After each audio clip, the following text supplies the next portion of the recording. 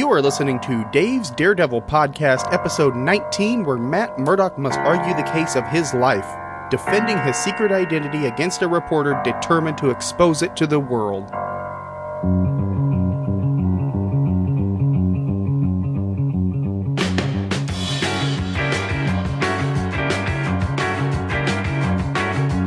Swinging through the city, over the rooftops high.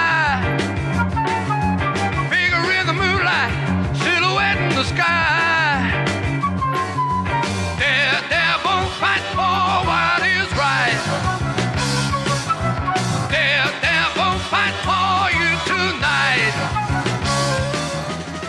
Welcome, one and all, to Dave's Daredevil Podcast, the internet radio show all about the man without fear, Daredevil.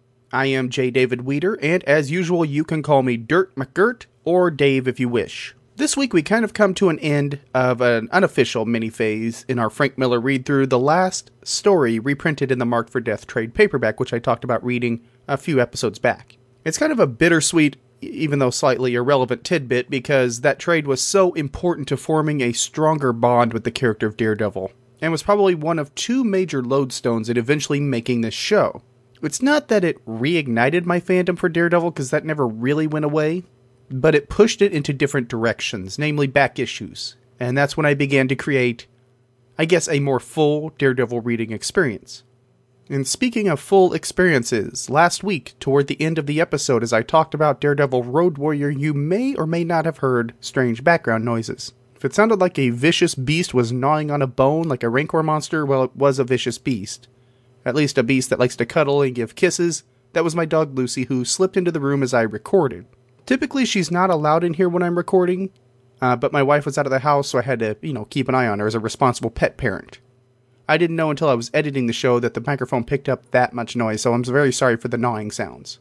And speaking of last week, that story left us with a heck of a cliffhanger. The Hulk had pretty much beaten Daredevil to a pulp and then leapt off to parts unknown.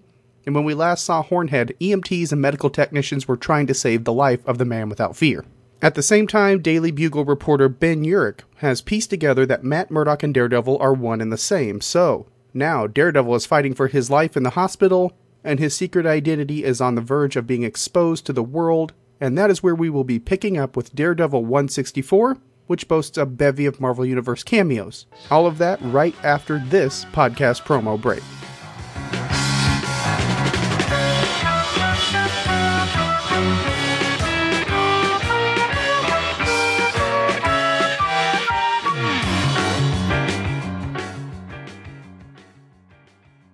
Okay, Bill, are we ready? Sure, Paul. Oh, wait. Be right back. I need my Avengers Omnibus. Where did I put that thing? While Bill looks for that, let me tell you about our new endeavor. Two True Freaks has grown, and Back to the Bins is growing with it. I, Paul Spataro, along with Bill Robinson and Scott Gardner. Just say his name 3 times in an email, and he'll appear in your show. Hey, how's it going? Sorry. I forgot I had a Scott Gardner life model decoy in here. Be right there. Ow!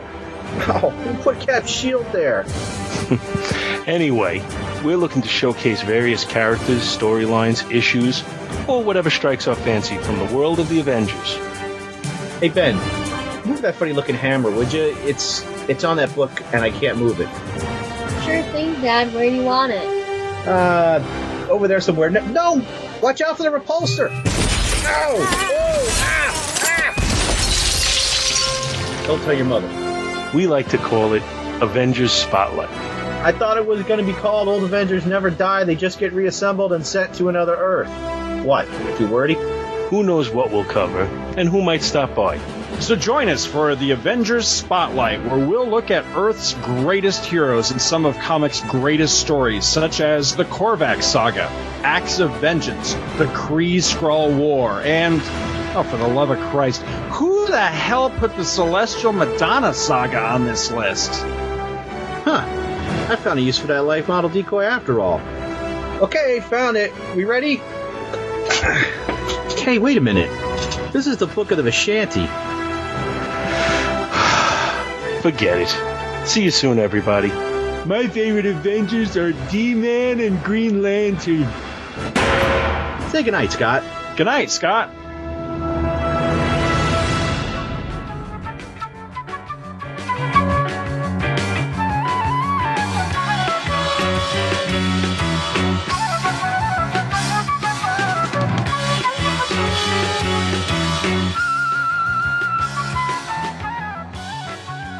I feel a little guilty going to a promo break so early with such a short preamble, but c'est la vie.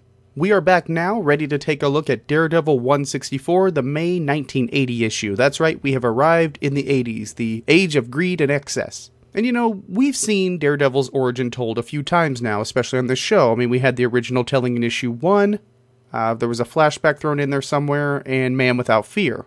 And that's omitting Daredevil number 53, where Gene Colan redrew essentially the entire original script of the first issue. And yet, here we are again, with another retelling of his famous origin story. Now, this is much more condensed than Man Without Fear, but expanded from the first issue. And to tell the truth, I actually thought about skipping this issue before I realized that, well, this is a ripe opportunity to kind of compare and contrast the different tellings that we've covered so far. And here is another layer of thought that I want to put on the table. How often should a character's origin be revisited? I mean, we're dealing with a property or character that's being published in perpetuity across 50 years now, pretty close to 4 generations at this point. And I figured that as if our grandparents were the children buying this book off of Stan's children, the first issue I mean, and their kids had kids, and those were us, and then our children are the 4th generation. Or if you're a millennial, you're the 4th generation of Daredevil reader. Congratulations.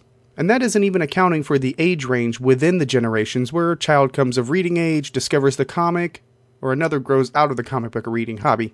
So how often should the central thesis of a character be taken out of mothballs, dusted off, and retold? The prevailing sales theory is that readership generally cycles out every 5 years or so. But another theory pins it at about 15. That's when things need to be freshened up.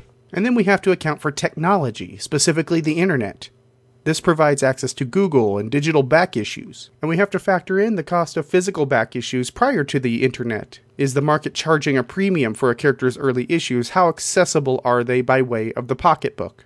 All of these factors lead me to the conclusion that to represent the origin would be an event every decade or so.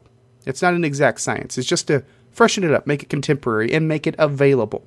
And we're not talking about a full reboot, but tweaks.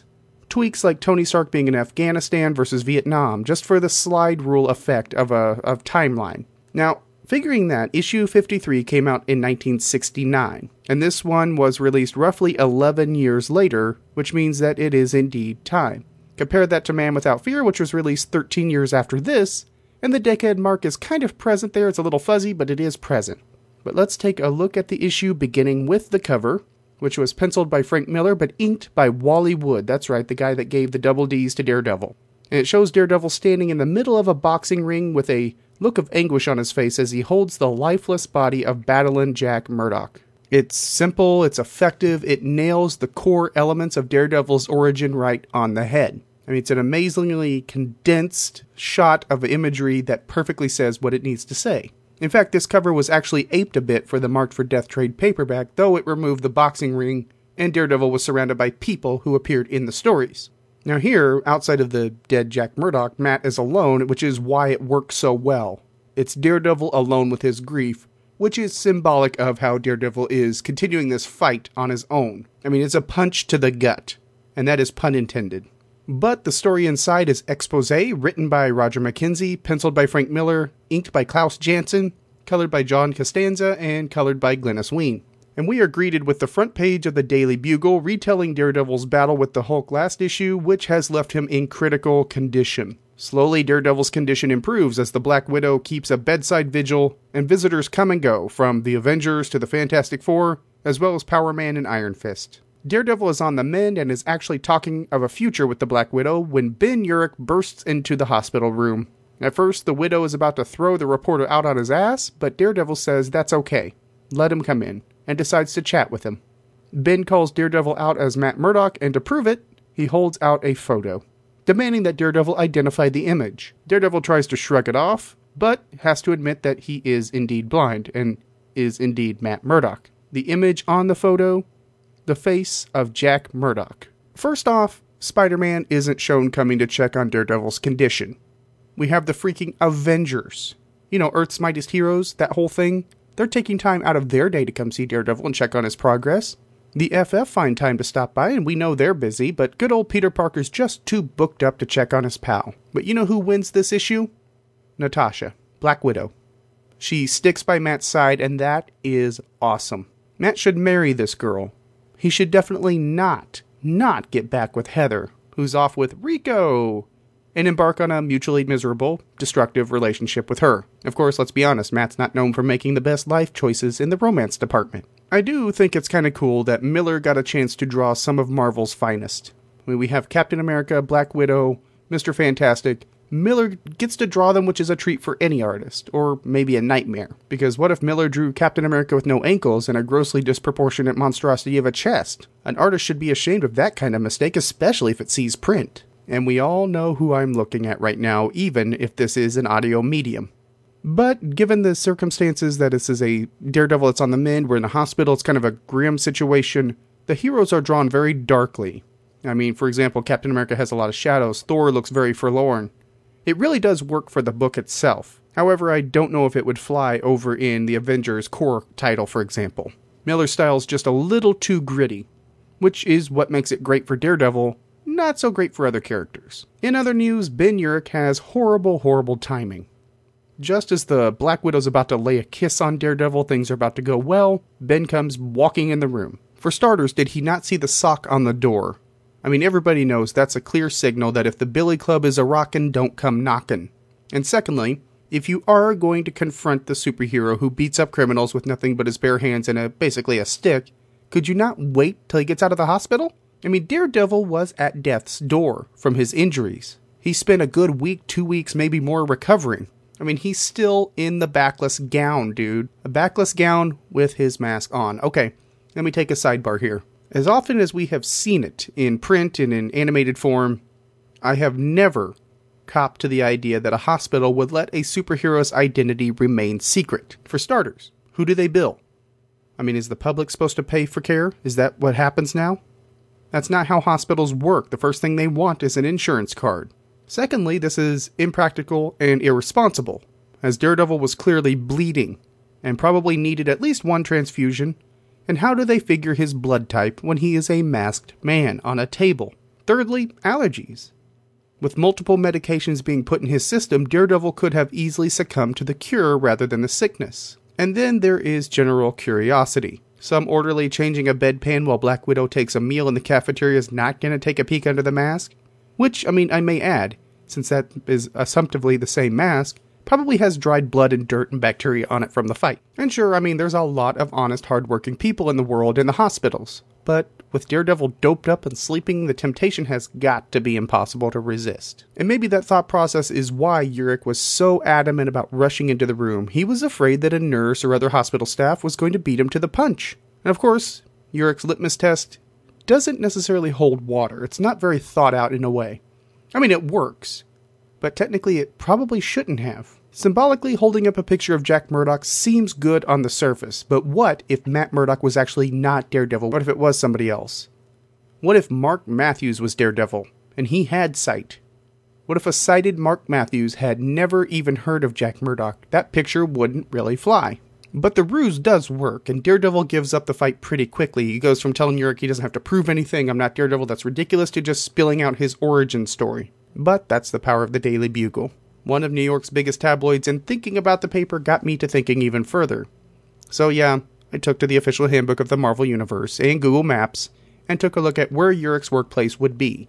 Yes, it's more geography nerdiness, but only a tidbit. Now, the handbook lists the Daily Bugle as sitting at 39th and 2nd in New York City, which is about a mile from where Matt's brownstone is supposed to be at 448 East 66th Street. However, when taking a look at the street view and a little bit of Googling, this area is mostly residential. There aren't any office spaces that would suit a newspaper office or anything. It's just mostly condos, apartments, things like that. Which is why the movies use the Flatiron Building, which is about a mile over from where the handbook lists the offices. The Flatiron Building not only suits the needs of a newspaper office, it looks cool as well, with its triangular shape.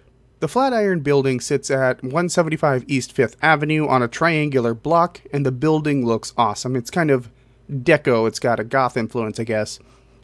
Architecture was described, but I didn't follow the description, so I apologize. But the important thing is it's right in the thick of things for New York. And this was actually the building that was depicted as the Daily Bugle in the Spectacular Spider-Man cartoon as well. And for me, it fits better. It's a more real, solid location for my unintentional series within a series within a series.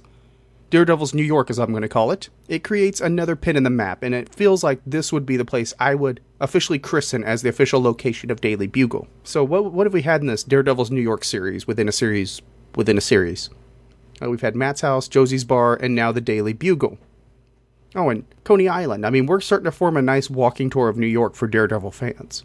Either way, my official word is that the Flatiron Building is the real-world location for the Daily Bugle, or at least the real-world analog. Let's use that term, since we are dealing with fictional characters comparing them to the real world. Ben Urich's stomping grounds, when he isn't stomping inappropriately into hospital rooms. But his ploy works, and Matt takes us on a journey we've been on before. So let's open the book back up and take a look at the retelling of the origin. With the topic of discussion being Jack Murdock, Matt takes Ben on a flashback journey. We see once again Matt making the promise to hit only the books and being bullied by the neighborhood kids, and we revisit Jack Murdock's fall from grace as he is muscled into signing with the Fixer, forced to sign the contract on his knees on the floor. And there is the fateful accident. This time we see it play out from within the truck, hauling the radioactive waste as the driver suffers a heart attack. There is the swerve, Matt saves the old man, canister to the eyes, and then darkness. Things play out as we know them. Matt recovers, discovers his radar sense, and goes to college to meet Foggy. Jack climbs the ranks of the boxing world thanks to the Fixer and makes the fateful decision not to go down, winning his fight and saying, "This one's for you, Matt." And of course, a short time later, Jack is shot dead, and Matt makes the decision to avenge his father one way or another. Again, we walk down the same familiar road, and this little bit brings us to the big question of Man Without Fear and its validity as an origin tale.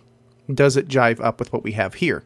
Most of the pieces fit up to a point. Matt makes the promise to his father, but that doesn't eradicate the slapping scene from Man Without Fear or the internal monologue about rules. That's still in the tapestry here, I should say, between the cracks. It fits in still. The bullying is still in place, as it was before with no contradictions. However, here's the sticking point. When Jack signs with the Fixer. Now that doesn't necessarily line up as we saw it in Man Without Fear. Still lines up with Daredevil #1. All of this with Daredevil #1, it's a little expanded. It doesn't negate Daredevil #1 at all. Now in this telling, as with the original, Jack is signing with the Fixer to further his boxing career, which has always been questioned.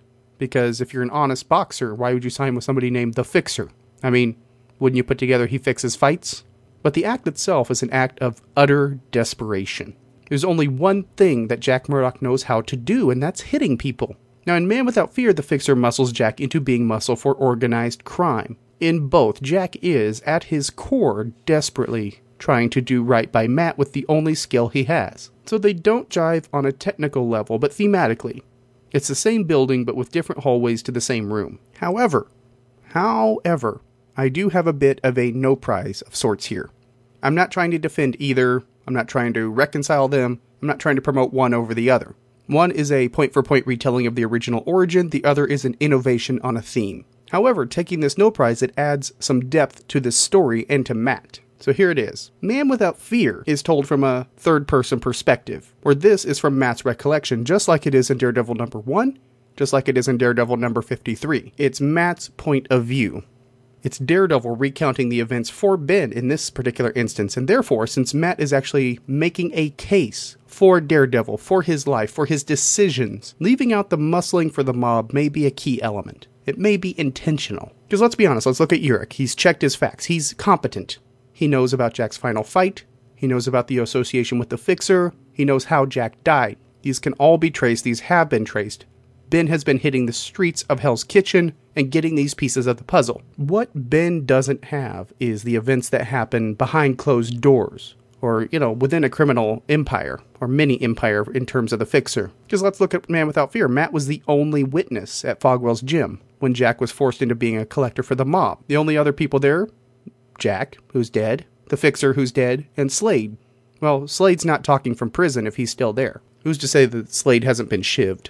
Anyway, at best, Ben may have found some low-level crony that was involved, but that's not a reliable source. Ben, being a smart reporter, would have dismissed that. Now, I'm going to be honest with you, this isn't the intention of this story. This isn't something inherent in the story itself. This was a straightforward retelling, but it does make this story a little bit richer to think that Matt is presenting a well-reasoned argument and glossing over a few rough bits. Let us never, ever forget that Matt is a very, very competent lawyer. He knows how to stage a speech, how to stage a witness.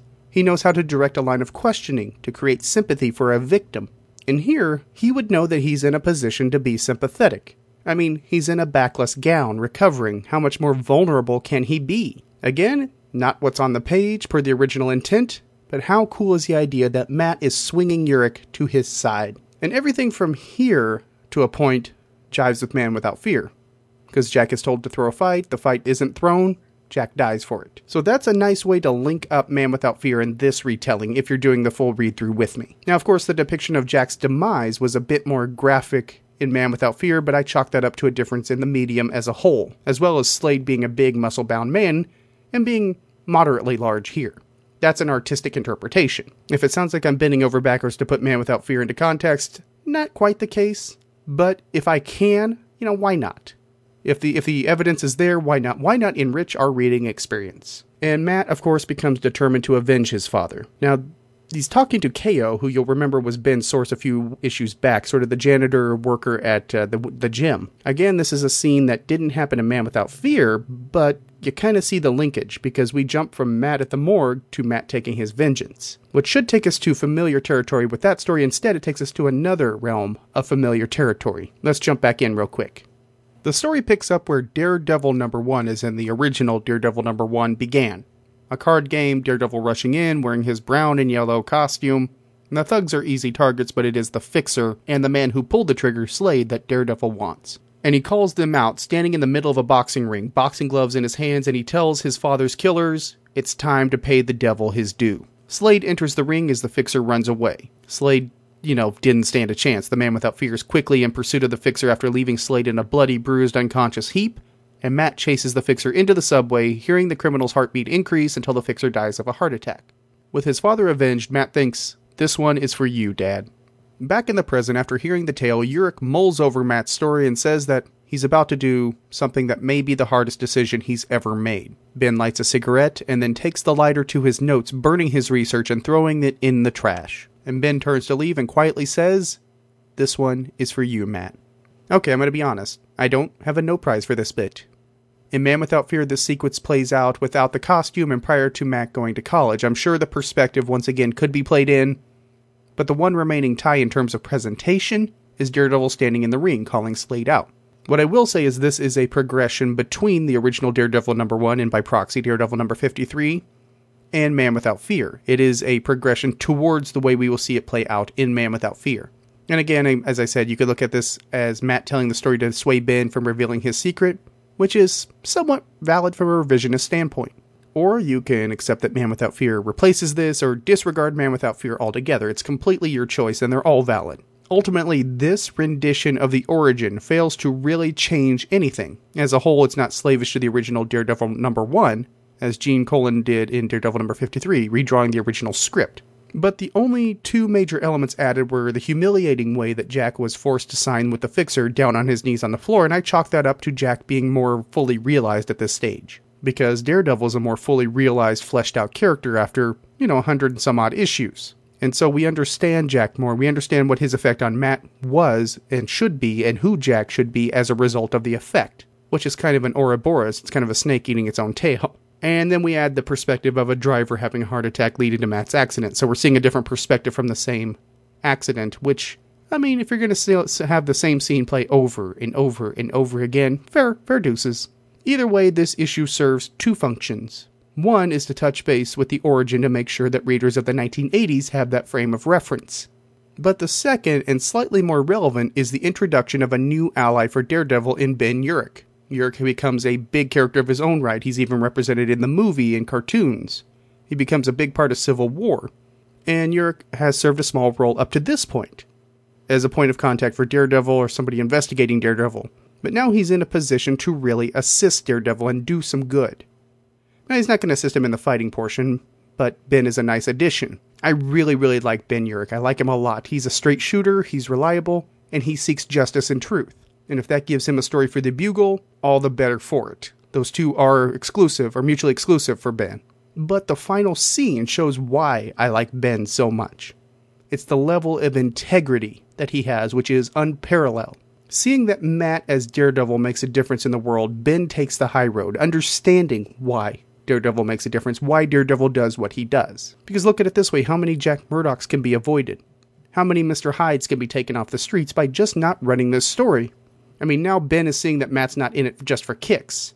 He understands that Daredevil is a responsibility, not a hobby. Matt's not running around in red tights to sow some wild oats. He's a kid from the streets who took blows and wants to clean up those streets to avoid blows for others. Urich is a very important aspect of the supporting cast to me. He has a lot of elements of characters that I really like, all melded into one, which puts him, way up on the list for me. Because he's somewhere between Alfred, he's a confidant, he's sort of a voice of reason, Commissioner Gordon, also kind of a confidant and voice of reason, and kind of a, well, let's be honest, a little bit easier for plot exposition as well. There are elements of Lois Lane and Perry White with the journalistic integrity and the goal of using journalism to better the world. Don't let me try to present this as Ben as a perfect, moral, perfect man. I'm not trying to say that. But he does give a common man aspect to these stories, and at times he keeps Daredevil on the right path. Now, exposing Daredevil's identity and the way that Urich's instincts, his detective skills, fleshed out a hunch, could have put him on easy street. I just want to be clear on what he's giving up here.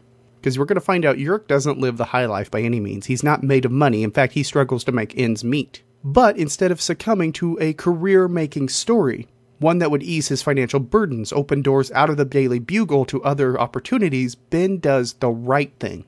Just maybe not the best thing for him. Now, I say the right thing, insofar as keeping a masked vigilante in business is the right thing, but we know Daredevil, we know he's a good guy. And we see this exact moment. This is how resonant this is. We see this moment play out in the live-action movie. So I have to say it. I just have to say it as we close out here, because of how awesome this moment and how great this character is and how richer Daredevil's world just got. I have to say, this one's for you, Ben Urich.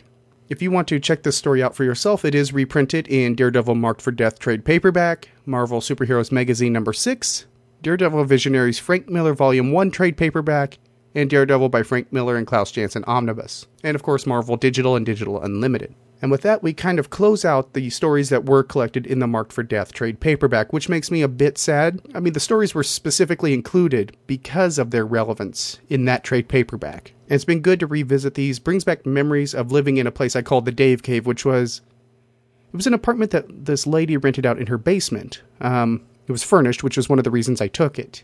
And the price was good, but it had this big king-size bed, which was excellent. It's just an excellent perch for reading comics. And I remember reading that trade in that Dave Cave, but it was just good memories to revisit. I really enjoyed this trade. I've pulled it out maybe once every year since then, over the last decade. So to represent these here has been a privilege once again. So thank you for joining me on this journey through the Marked for Death trade by way of the Omnibus. Now here is the part where normally I would read your emails, but sadly it appears there are no emails in my inbox this week. There's no comments, no iTunes reviews. I'm starting to think you don't love me anymore.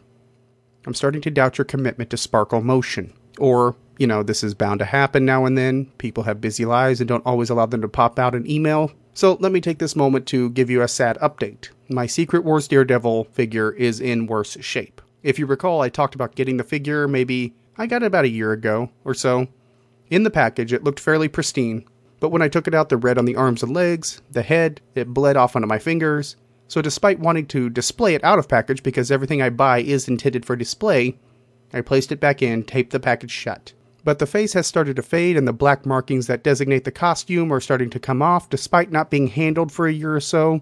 So it's decaying on its own. And this makes me sad, especially since it's a collectible that I really wanted in my collection. This was the first Daredevil action figure. And sure, there are other Daredevil figures in my collection, but this one is special. I'm not throwing it out or anything, don't get me wrong. I'm not eulogizing an action figure, but it still kind of sucks. But this brings me to something I want to do on a mini rant here while I'm on the topic of action figures. Something that bothers me about Daredevil action figures is the accessories that have come with pretty much every iteration of Daredevil in action figure form. See, somehow, toy companies have got it in their head that Daredevil uses nunchucks.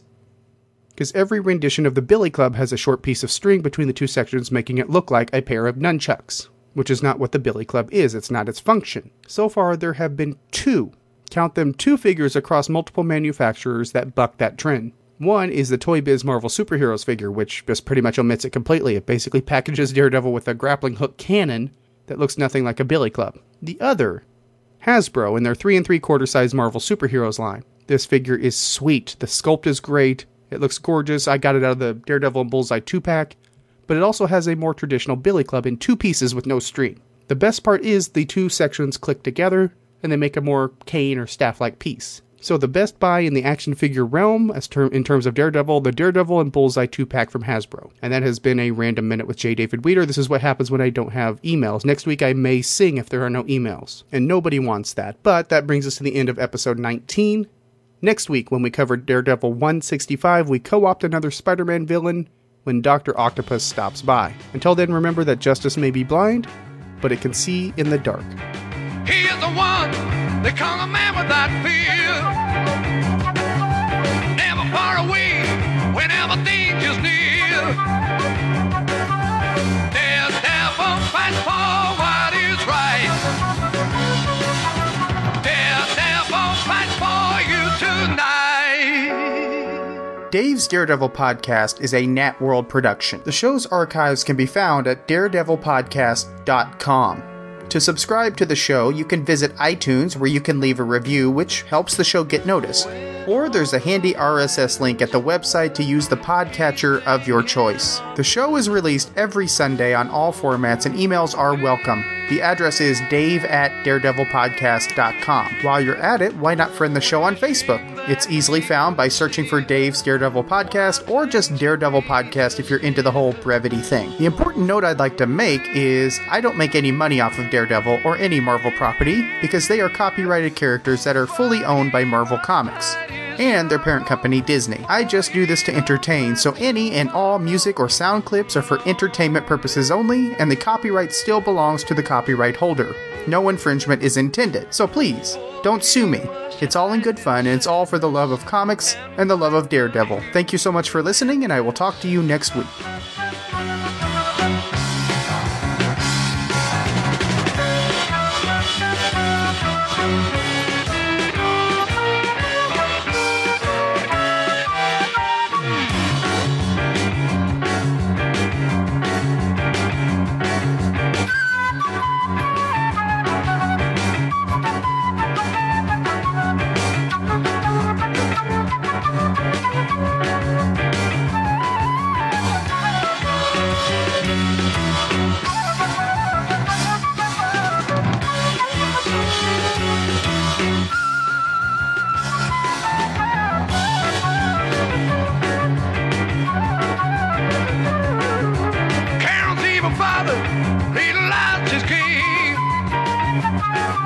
Dream of Ghost Rider when you hear his name.